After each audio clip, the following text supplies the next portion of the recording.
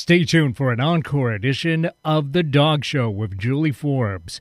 Julie talks to Patricia McConnell, Ph.D., today about the D word, or dominance, and its misuse in the dog training industry. This episode is brought to you by the Natural Pet Pantry. Raw and cooked food for dogs and cats. Go online to naturalpetpantry.com or visit the stores in Kirkland and Burien to pick up the best food for your dog and cat. Receive 10% off your first purchase with the coupon code JF-NPP. This episode is also brought to you by Farm Dog Naturals. Their small line of products meets a wide variety of daily needs of pet parents. Their skin salves, household cleaner, and relaxing aromatherapy oil are staples in Julie's house. You'll love the result.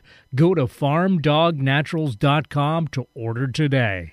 Welcome to The Dog Show with Julie Forbes, an evolved perspective on life with dogs. Well, it's all right. Riding around in the breeze, well, it's all right. If you live the life you please, well, it's all right. Doing the best you can, well, it's all Welcome to The Dog Show with Julie Forbes. You're listening to Alternative Talk AM 1150 on this fine Seattle day. What a nice day to take your dog for a walk. Good point. Actually, it's getting a little too hot, so please be mindful of your pet's level of temperature and just be careful, especially in the heat of the day. And that's not just with their body temperature, but with pavement and, of course, cars. So you just can't be too careful with that kind of thing. So please be careful. I'm really excited about the show today. I think I say that every week, but this is a particular highlight for me. We're going to be talking with Patricia McConnell, who is someone who I studied in the 90s when I was in school, and who's just been around for quite some time. And we're going to be talking about some really important topics. I'm going to bring Dr. Patricia McConnell on the air with us. Patricia, welcome to the Dog Show. Thanks for having me. My pleasure. So you have written a number of books in your career, and it sounds like we have more to look forward to in the future. Books including The Other End of the Leash, Leader of the Pack, and many more. And your website is patriciamcconnell.com, so people can find out more about you there. And you're one of the speakers at this year's Sparks Conference, which is exciting. Yes, it should be really fun. There's a lot of great people speaking that I'm looking forward to hearing. Yeah. So either, people can attend live. There's just nothing like live, right? Yes. It's just all that electricity makes such a big difference. But as you said earlier, it's free. You can live stream it. So people all around the world are signed up already. So yeah, I think it's going to be very stimulating, really, really exciting. Yeah, if it was anything like last year's, which I was there in person, and it was the first year, I was so impressed with how they did. I mean, with the speakers and the quality of the content, but with what a great job Prescott and his team did in putting on such a wonderful conference. It's just exciting that this is an annual thing now. So really look forward to that. As you said, you can go either in person if you'd like to go to Newport, Rhode Island. Beautiful New England. It's my home region. And you can also listen from anywhere in the world. Just go to caninescience.info.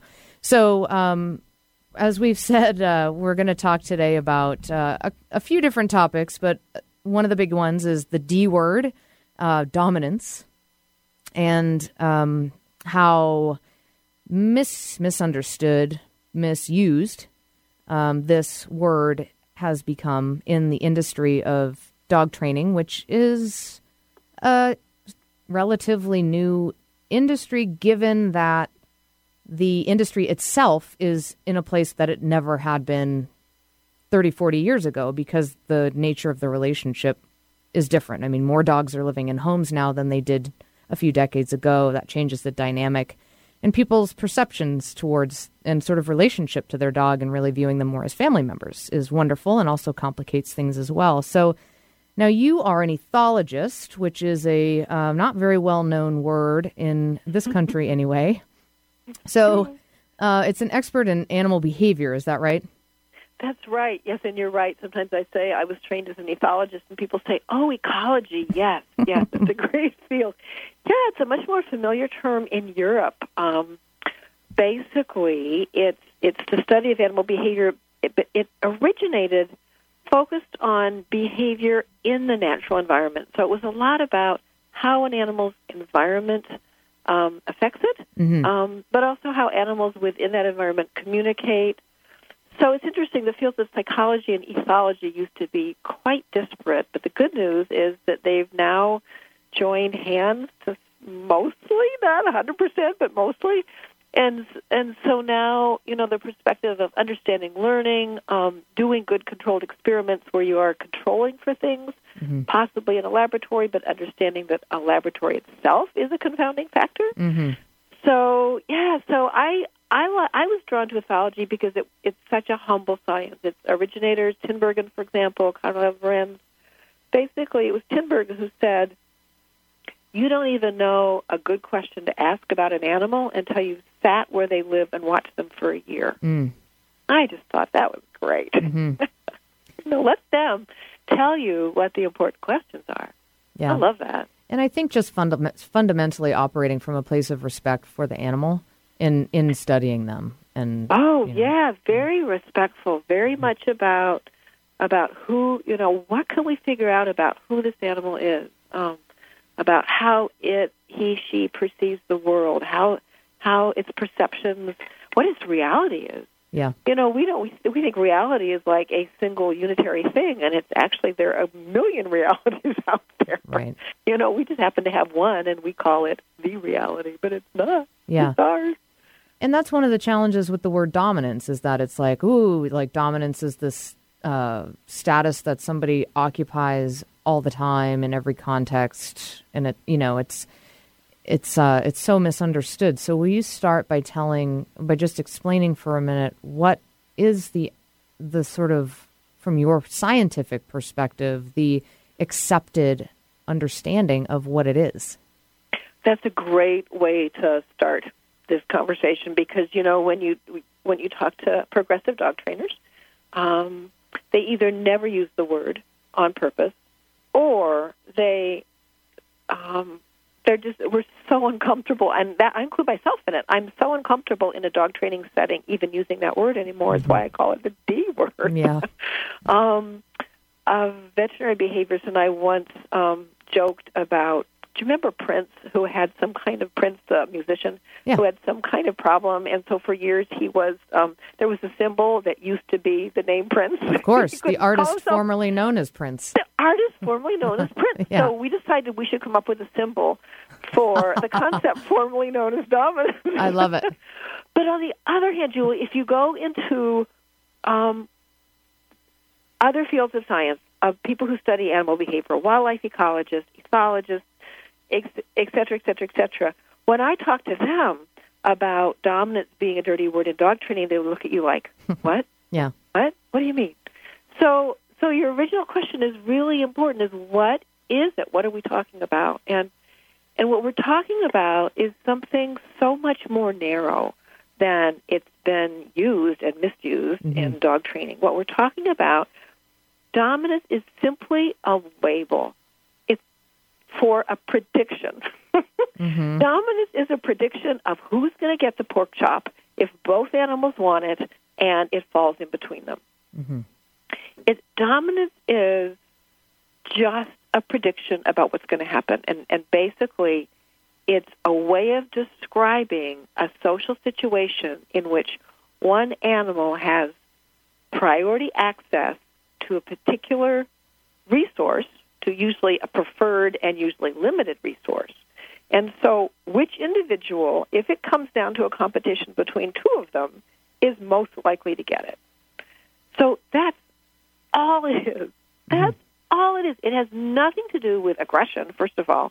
Yes, you can get dominance with aggression, just like politically you can get dominance over a country with a military coup, right? But you can also get elected. There are lots of ways to get power in the world, right? And highly social animals need some kind of ritualized way to help them decide what to do. and who's, without having to fight every single time. So highly social animals often have a kind of a social hierarchy in which for whatever reason, one individual is deferred to by others when it comes to a resource. So it doesn't mean aggression, and most importantly, it doesn't mean control. And I think that's the key, and that's the primary misunderstanding in dog training, is some trainers have used it, confounded it with control. And it has nothing to do with control. So dominance has nothing to do with whether your dog comes when called, nothing to do with whether your dog waits at the door, nothing to do with your dog not biting the visitor. It has nothing to do with any of those things. Mm-hmm. So I think that's the primary confusion and problem, in that there's so much bad advice still about, quote, getting dominance over your dog so your dog will behave. When it's not about behaving, it's just about, between two dogs, who gets the pork chop. Mm-hmm.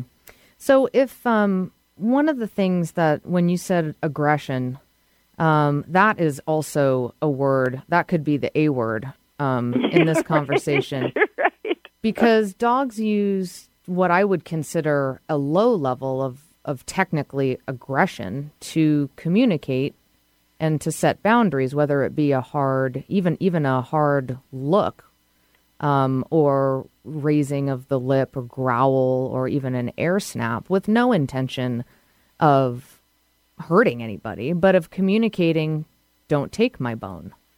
So that's not necessarily... So from your perspective, if a dog has a bone and another dog is like, hey, I'm going to take that bone, and the dog's like, nah, why don't you not get too close? But the dog's not going to attack, so it doesn't have aggression issues. Mm-hmm. So that is then not, would you consider that an interaction of dominance where the dog is, or really, is that really more about the dog maintaining control of what it has, and that's actually not dominance? Boy, there's a lot of questions in there, but it's a great example. It's a great scenario. So first of all, say a dog has a bone, and another dog comes over, and the dog with the bone lifts its head and just looks at the other dog with a direct stare. Mm-hmm. All right? Ethologists, people who study, like primatologists who study chimpanzees, for example, they would call that a dominance display. Meaning, I'm just looking at you. I'm just looking at you, and I'm telling you, you want this bone, and I want this bone, and I'm telling you, it's my bone. Mm-hmm. What's likely is that the other dog will turn and walk away. So what's important to remember, one of the things I think is so important to sort through is that, again, dominance is a relationship. Aggression, as you said, is considered to be behavior with a, quote, intent to harm. And that one, by the way, I find fascinating, because we're not supposed to be talking about intent. How do we know what intent to harm is, right? People sort of throw that one out the window, except otherwise we're not allowed to think about what the intent is, right? But the displays you're talking about, a lip curl, a hard stare, those are what are called agonistic displays, meaning those are signals, ritualized signals between members of a social group, mm-hmm. which convey a lot of information. Mm. And again, they're basically about predictions. Mm-hmm. So if the dog comes over and stands by another dog's bone, there are all kinds of ways the dog with the bone could react. It could start thumping its tail. It could turn its head. It could walk away. That happens often, right? Mm-hmm. Say the dog without the bone comes over and does sort of a looms over and does a stand over, goes stiff and still and raises its tail. Mm-hmm. The other dog might walk away. So there is, there's a relationship. Dominance is a relationship, again, and a prediction. Mm-hmm. There are all kinds of displays that dogs use to try and work these things out. The classic dominance display is not is not actually seen during times of conflict. And that doesn't seem intuitive. If you look at other species, primates, for example, the classic dominance display is seen during greeting rituals. It has nothing to do with aggression, nothing to do with a raised lip, but think about two dogs greeting. How often do you see dogs greeting in which one dog's tail is up and one dog's tail is not up as high? Mm-hmm. That is what ethologists would call a dominance display. That's just one tail is up, one is down, and basically it's believed to be the tail base, not the tip of the tail, but the base of the tail, correlates based on research that Annika Lisberg did at UW in Whitewater and Madison. What she found was the raise of the tail base, the higher the tail base, the more correlated with whatever dog did get food if she sort of threw food in between a bunch of dogs. So there's this correlation between who gets the resource and a particular display, the rise of a tail base, for example. And you mostly see that, though, during greetings. And there's no aggression. Now, sometimes there is, obviously, with dogs who have issues, but usually there's no aggression. The other thing I find interesting about these social hierarchies in a whole range of species is that most of the most of the initiation of behavior that involves some of these displays, whether they are on one side or the other, whether you want to call it submissive displays or appeasement displays, I don't care what you call them, but usually it's that individual that initiates them. So it's an individual initiates putting its head down or its tail down or doing what is called in ethology passive submission or active submission, licking the muzzle of another dog or rolling over on its back. I know people don't like the word submission, and I think that's very much, I was thinking about that a lot lately. I think it's very much related to human behavior. Absolutely. Don't you think? Yes. It's like, especially women, we don't really like that word very much anymore. Oh, yes. It's so loaded, but it doesn't mean in interactions between dogs what it means with us. Yeah. And I think your point is a really good one, to look at the person who's having the reaction to the word as opposed to maybe the word itself and explaining the reaction.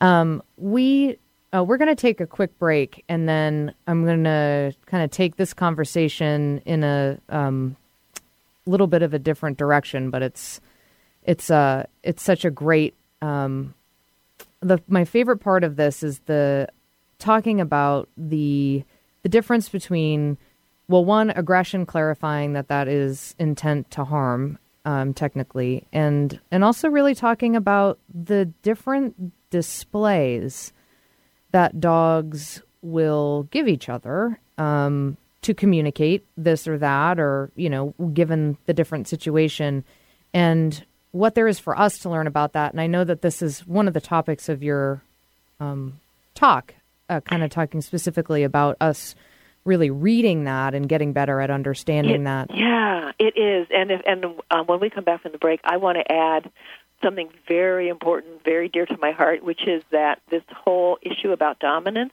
what does dominance have to do with the way we train dogs? Yeah. I would say nothing. Great. I really, really want to make that point. Yes, wonderful. So we will be right back. We're talking with Patricia McConnell, who is one of the speakers at this year's Sparks Conference in Newport, Rhode Island, June 20th through the 22nd. caninescience.info is the website for the Sparks Conference. You're listening to The Dog Show with Julie Forbes. Hold on me, baby, like a dog with a bone. Hey, hey. The Natural Pet Pantry is Seattle's original source for wholesome dog and cat meals, offering 8 different protein options to accommodate your pet's dietary needs. Made locally using all U.S.-sourced ingredients, their freshly ground stews, raw or cooked, can be purchased from their 2 stores in Burien and Kirkland, most independent pet supply stores, or delivered right to your door. Go to naturalpetpantry.com for more information. I'm Julie Forbes, and my first choice for my pet's food is the Natural Pet Pantry. It's the educated choice. This is Julie Forbes. I'm excited to tell you about Farm Dog Naturals, a company that handcrafts herbal remedies for the all-natural dog. Quality and integrity are must-haves for anything that I recommend. Certified eco-friendly and cruelty-free, their products address issues like stress and anxiety, itching, hot spots, crusty noses, as well as pet urine, stains, and odor. Farm Dog Naturals is guaranteed, and I'm so happy with the results I'm seeing. Shipping is available worldwide from their website, farmdognaturals.com, or you can ask for them at a retailer near you. Again, that's farmdognaturals.com. Conversation you won't find on the rest of the dial. Alternative Talk 1150. And now, back to the Dog Show with Julie Forbes.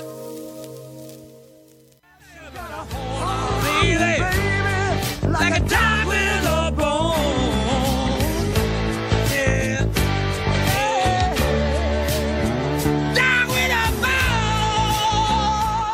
All right, welcome back to the Dog Show with Julie Forbes, and back talking with Patricia McConnell, who is an ethologist, expert in animal behavior, and has written many books on dog training and behavior, and is one of the featured speakers at this year's Sparks Conference, Society for the Promotion of Applied Research in Canine Science.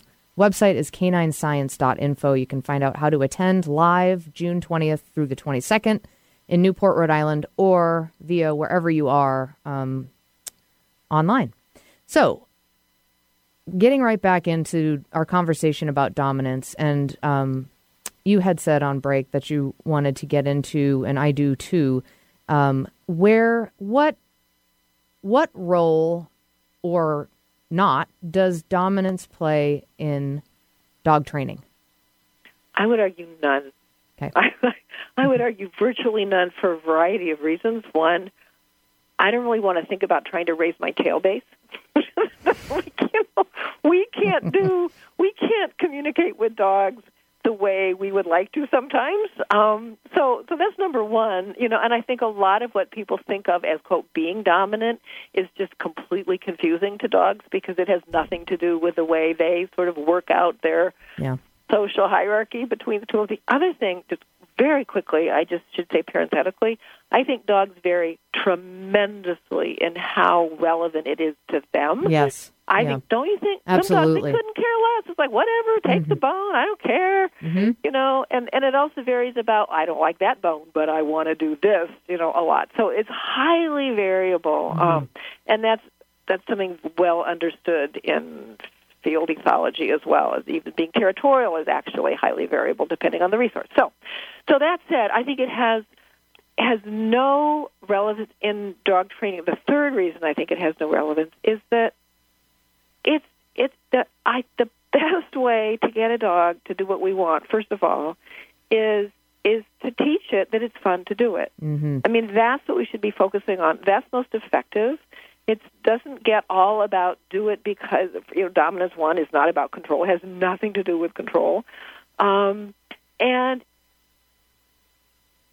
we're just muddying the waters. It's really, if you want your dog to come when called, first of all, it has nothing to do with dominance or social order.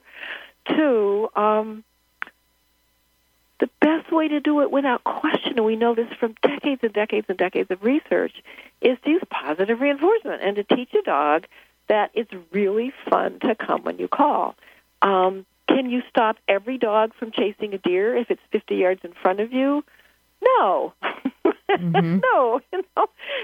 There are breed issues, there are individual issues, there are when you got your dog issues. For example, did you get it as a puppy? But it's just so fun and so wonderful to discover this whole new world of putting yourself in your dog's place and imagining, well, what does she want right now? What does he want right now? What can I do to help him do what I want and reinforce him for it in a way that he'll do it again? And how do I start in a situation in which she is able to do what I ask? I think that's one of the biggest pitfalls, don't you think, Julie, is that people ask dogs to come when called or sit and stay when they haven't had the experience and the training to be that good at something that hard, at that level of distraction. It's like expecting a 5-year-old kid to play Beethoven's, I don't know, Fifth, Right. To 4,000 people when they've just sort of learned to play, some Silent Night on the piano with their fingers or something. So it's just sad to me that so many people are still being sold a bill of goods that dogs should do what you want them to do because they respect you. And then usually the ways to get them to do that is using force, which is a way to lose respect. Yeah. So then, I totally agree with you. I think in the place to start, and I say this to people all the time, the best way to get a dog to do something for you is for them to want to do it in the first place. Perfect. So to create the experience so that the dog is like, awesome. I had a woman tell me once she had a 10-month-old husky. So talk about coming when called, female. And she said, we cannot get her to come to us no matter what. She will not come to us no matter what. We have to say beef jerky. Every time we say beef jerky, she comes no matter what. I said, well, what does she think of when you say beef jerky? Beef jerky. She's like, sign me up. I'll come every time. Just say beef jerky. Yeah. But That's sometimes the dogs won't choose, as much as you do that. And I think it's so important because there's not one answer to this question, as you could do everything right from puppyhood and have a dog that isn't easy and, has an agenda of their own. Yes. And you do thousands of repetitions with the highest value reward that you can think of, and you build up distraction in the way that's appropriate and all that stuff. And then you still have, whether it be because of a drive or just a choice, that they just don't do it. And then it's a question of, well, what do we do next? And I think that's where, because the fear is that the conversation then is going to be about being, mean, bad, ugly. Mm-hmm. And that's not the case either. And boundaries are important and follow through is important. And a lot of times you can just establish that by just ending up getting it. But, and you talked about boundaries, and in one of your books, you talked about, having this conversation, like you can love your dog without spoiling your dog. Mm-hmm. And you can also establish yourself as a leader and not be forceful. So what is then...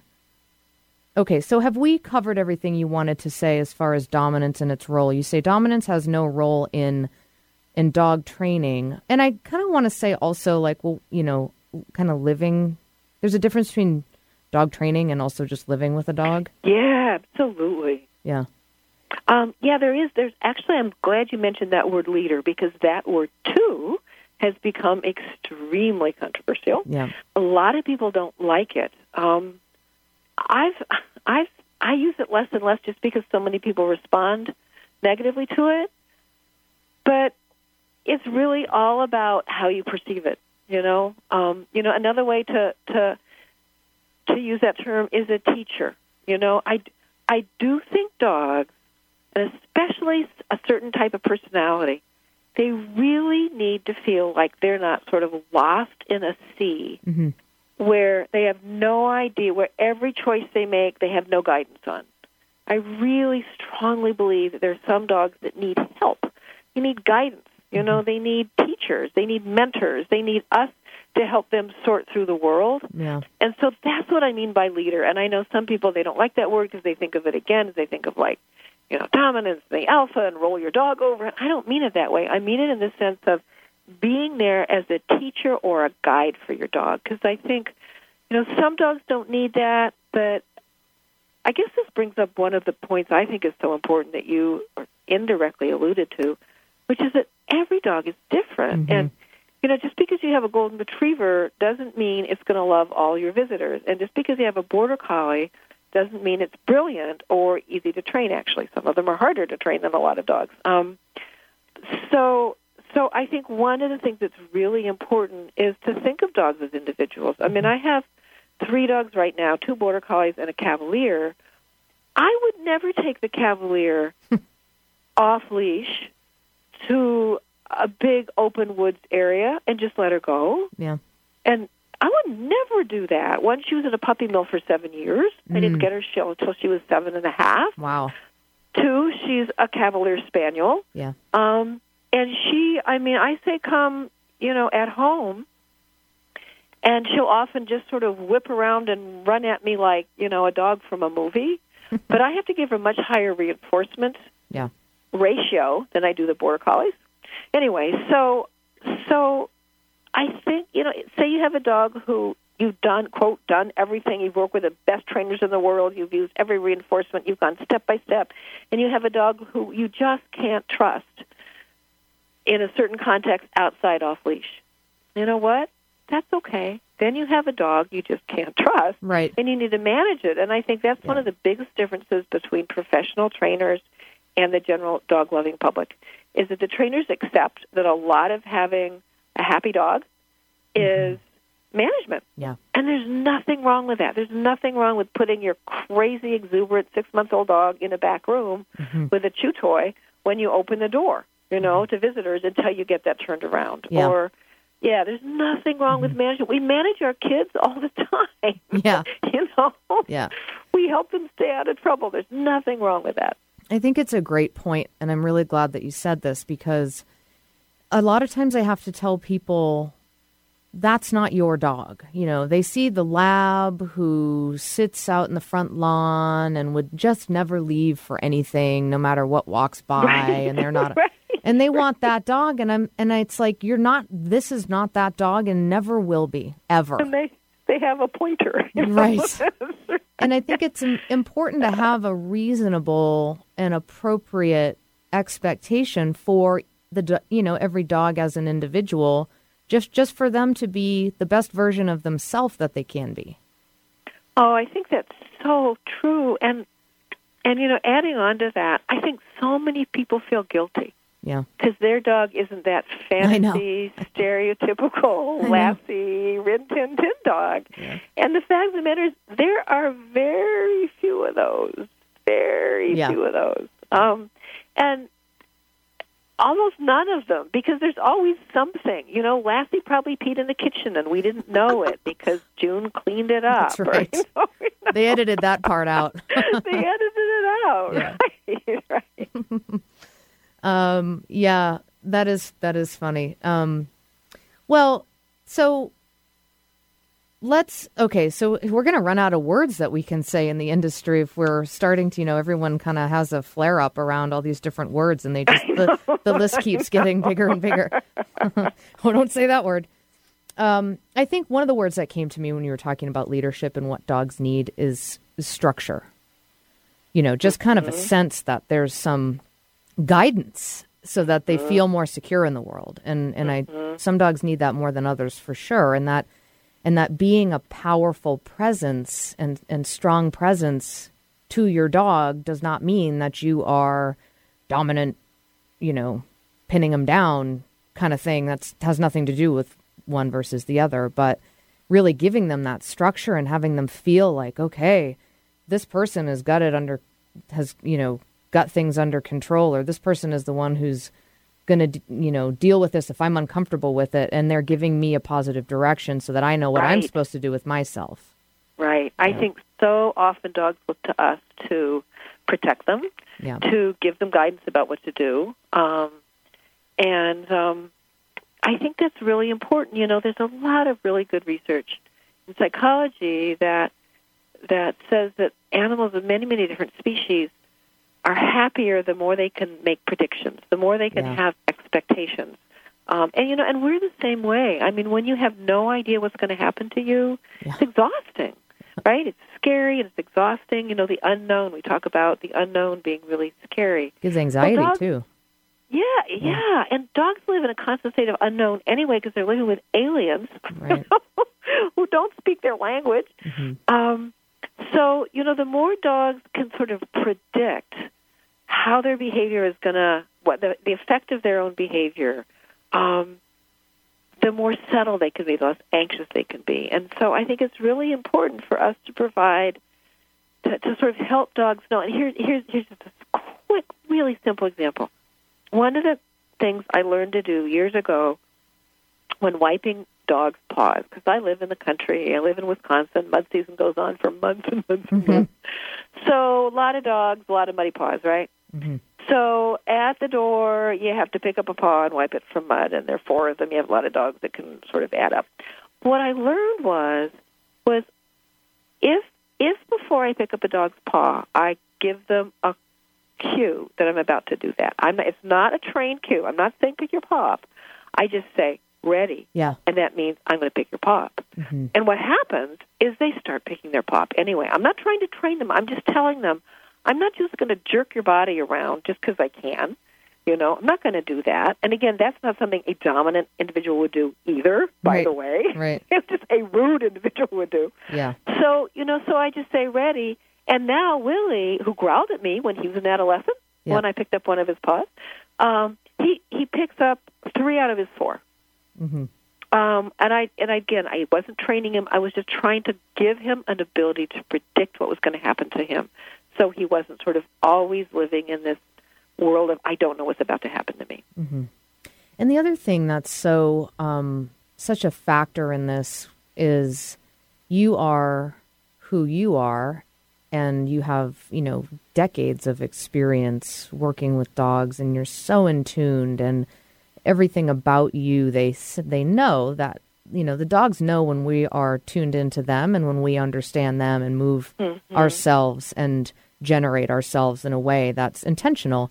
And that's one of the hardest things to teach your average person, which kind of brings us to our next conversation, which is really about understanding dogs' visual cues, which is part of your talk at Sparks. But, it's really getting people not only understanding dogs' language better and getting people better educated about that and a better understanding about that, and then also a higher awareness of how we're being and what we're communicating to the dogs and how that's landing with the dog and putting those two things together. Because the dogs, as you've seen, probably over and over and over and over and over again, you've got somebody's dog who acts a certain way with that person, and then you take the dog, and the dog is like different. Right. And you haven't even done anything.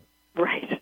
You have, but you haven't obviously. And, those are the dogs that make us look good. But it's like, they're just responding to that different presence, and that's so hard to teach. So we're going to take a break, and then we'll come back and get into that part of the conversation. We're talking with Patricia McConnell, who is one of the speakers at this year's Sparks Conference, Newport, Rhode Island, June 20th through the 22nd. Go to caninescience.info and find out how you can be a part of it.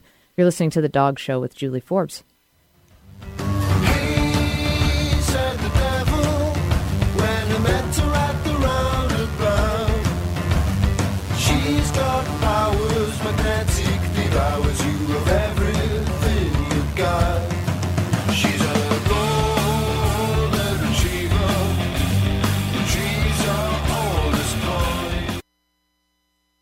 Eric, people ask me to help them with all sorts of doggy challenges. I can only imagine. Oh yeah, dogs jumping on guests, new puppy questions, behavioral challenges like fear and aggression, even dog food sensitivities. You name it, and I've probably worked with it. But can you help people even if they don't live in Seattle? Absolutely. I've had great success with phone consultations and have even Skyped with people and their dogs from all over the country. Every dog should be approached as a unique individual. I've talked about this over and over again on the show. That's one of the parts of working with dog training and behavior that I love the most. Every client is different. If you're listening and you need help with your dog, just get in touch. I'd love to get you pointed in the right direction and answer all of your questions.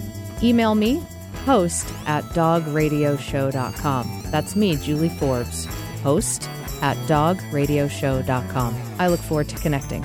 Wait, dogs can use Skype? We're really living in the future. This is Martha Norwalk.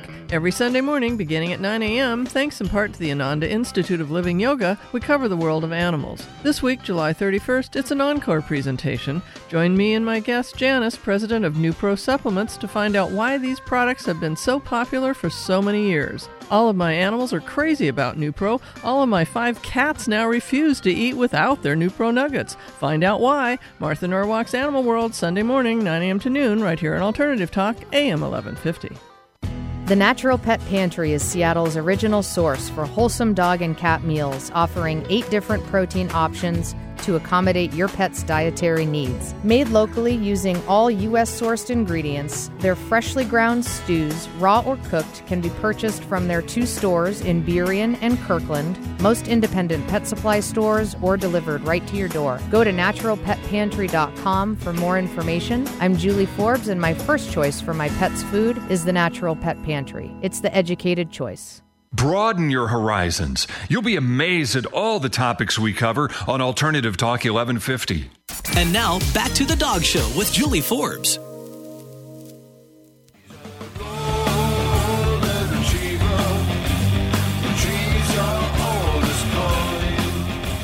Little golden retriever rock there, courtesy of our program director, Eric Ryder. Thanks, Eric. I'm amazed at how many legitimate songs there are out there that are dog related. I almost played the Lassie theme, but then I listened to it and I said, nah. Besides, I would just encourage Lassie to pee on the floor in the kitchen. Right. So. That's right. That's right. All right, well, we're back talking with Patricia McConnell, who is, it's hard to it kind of feels like needs no introduction, at least in this conversation, but author of many books, one, The Other End of the Leash, and more to come, I hope, and also one of the speakers of at this year's Sparks Conference, Society for the Promotion of Applied Research in Canine Science. The website is caninescience.info, so find out how you can participate in that, either in person or from a distance.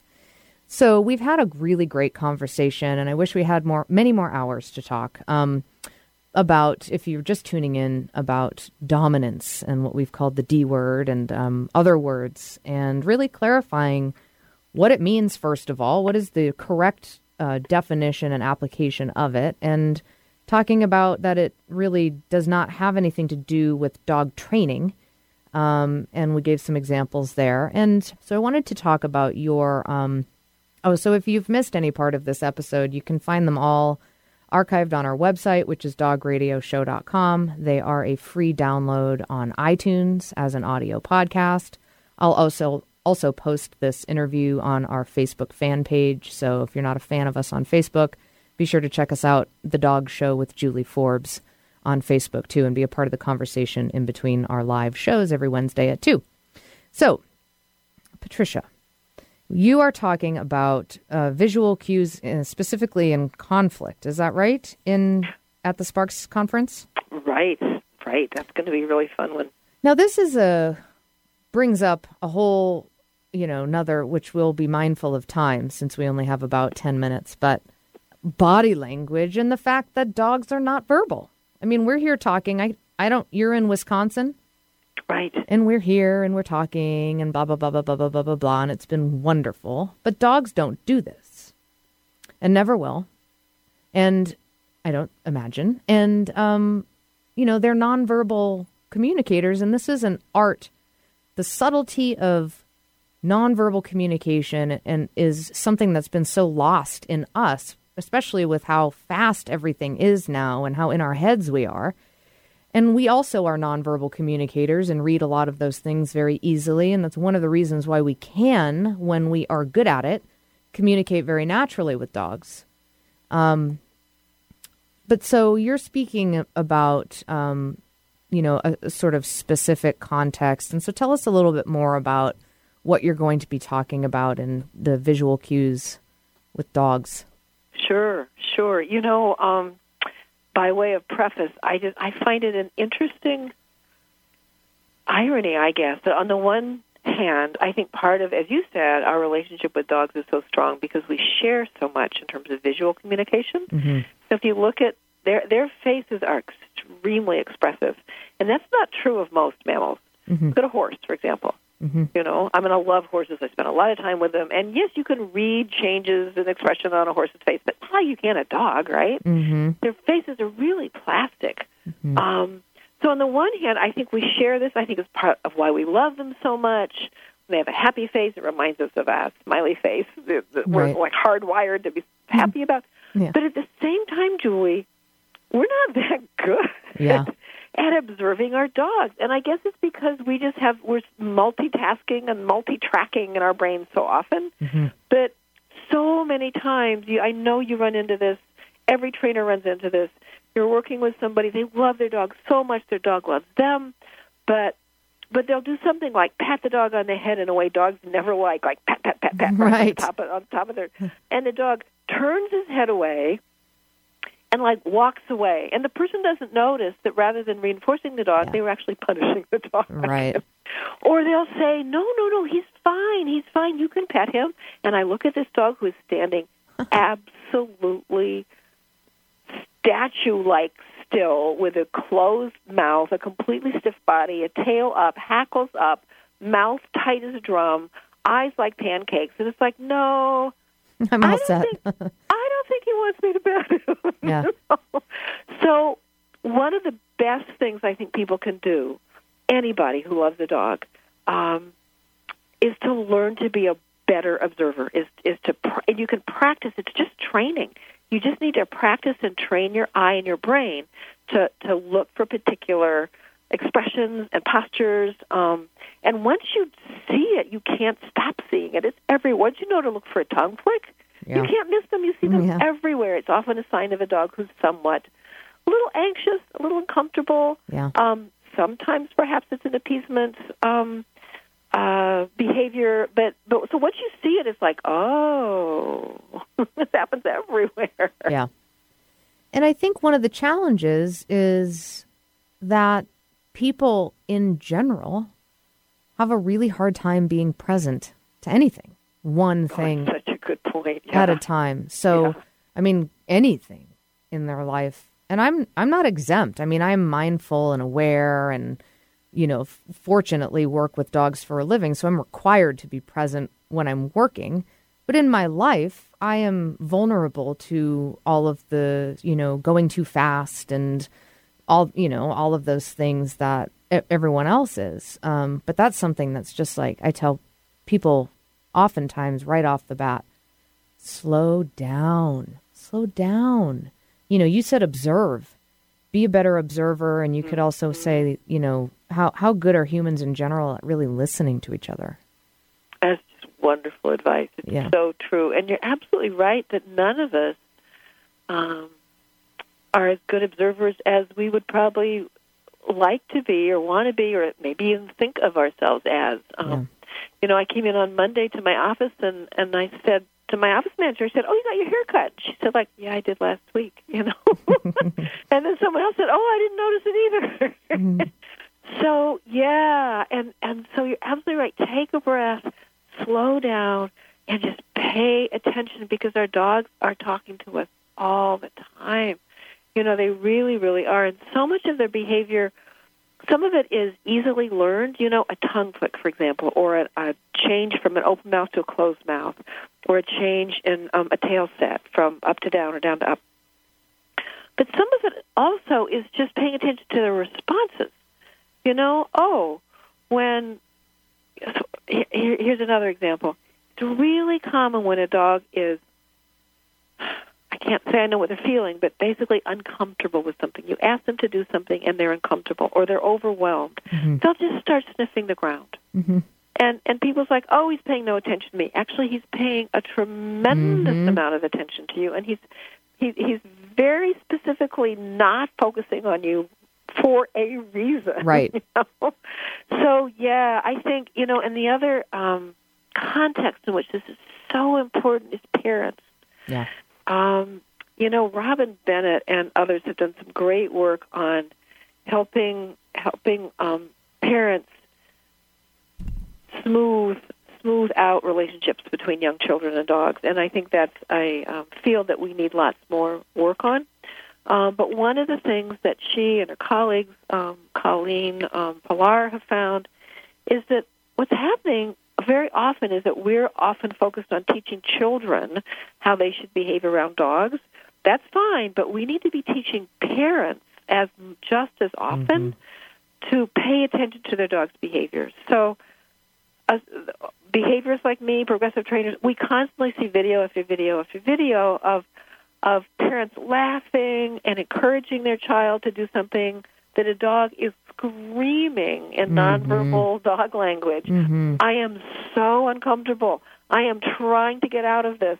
I am trying to honor. I am trying to be a good dog. I just want to leave. Please let me out of the corner. Tongue flick, head turn, get me out of here. And the parent is like, this is so funny. Look at my little kid ride the dog. And meanwhile, we're beating our head against the wall and scared stiff that the kid's going to get bitten. I know. Right? Yeah. Yeah. I say that sometimes I'll comment on something and be like, I feel like banging my head against the wall when I see that or hear that or whatever. It's like, I suspect that all my IT people feel that way with me when they're working with me and my computer. So yeah, I do sympathize. Yeah. Well, I think we can generally have, our sensitivity. Humans are so sensitive. So are dogs, technically. Just so sensitive to the environment, to the level of energy, to interaction. And humans, we are sensitive in ways that are, you could bring in psychology and all of our past and how complicated we can be, and ego. And my gosh, it's incredible. It must be something to be a dog and live with us and just have them there watching us, just kind of freaking out all over the place. But for us to really slow down and get present, something that we're not good at doing with anything, including ourselves, and for a lot of reasons. So that's no easy thing to just say, hey, get present in your body. Well, that's a whole, big can of worms. Huge topic. And then to just really get better in learning through talks like yours, books like yours, and others who are, experts in dogs and how they communicate, and reading those visual cues and giving people the information that they need. And then also just people having the awareness in the first place to observe, listen, be sensitive, take into consideration the dog's experience, and not take things for granted in the way that we do, like with the example with the kids, climbing all over the dog. Right. And it's not rocket science. It's so doable. I've got my other Valentine book was For the Love of a Dog, and it's about emotions in people and dogs, sort of what's the same, what's different, and it has a whole section of photographs of expressions of dogs that express the primitive, primal emotions like fear, joy, et cetera, et cetera. And by the way, speaking of that, Dr. Michelle Wan. And about 30 seconds, just so you know, until I have to close up. Fascinating study that found that the less experience people have with dogs, the less able they are to sense discomfort or fear on the dog. Mm-hmm. So more experience, the better. Yeah, for sure. Absolutely. And we could talk. Yeah. Okay. So, Patricia McConnell, thank you so much for your time today. I thoroughly enjoyed this conversation, and we'll spread it around the world within the next day or so. And very much looking forward to hearing you speak at Sparks Conference. I won't be there in person, but I'll be there. I'll be listening from Washington State.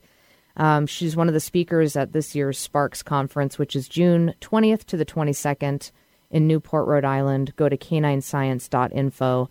And if you'd like to learn more about Patricia McConnell, you can go to her website, patriciamcconnell.com, and I'll post all these links on our homepage, dogradioshow.com, where this interview will be archived. It's, I think, number 276 now, so there's plenty of listening for you there.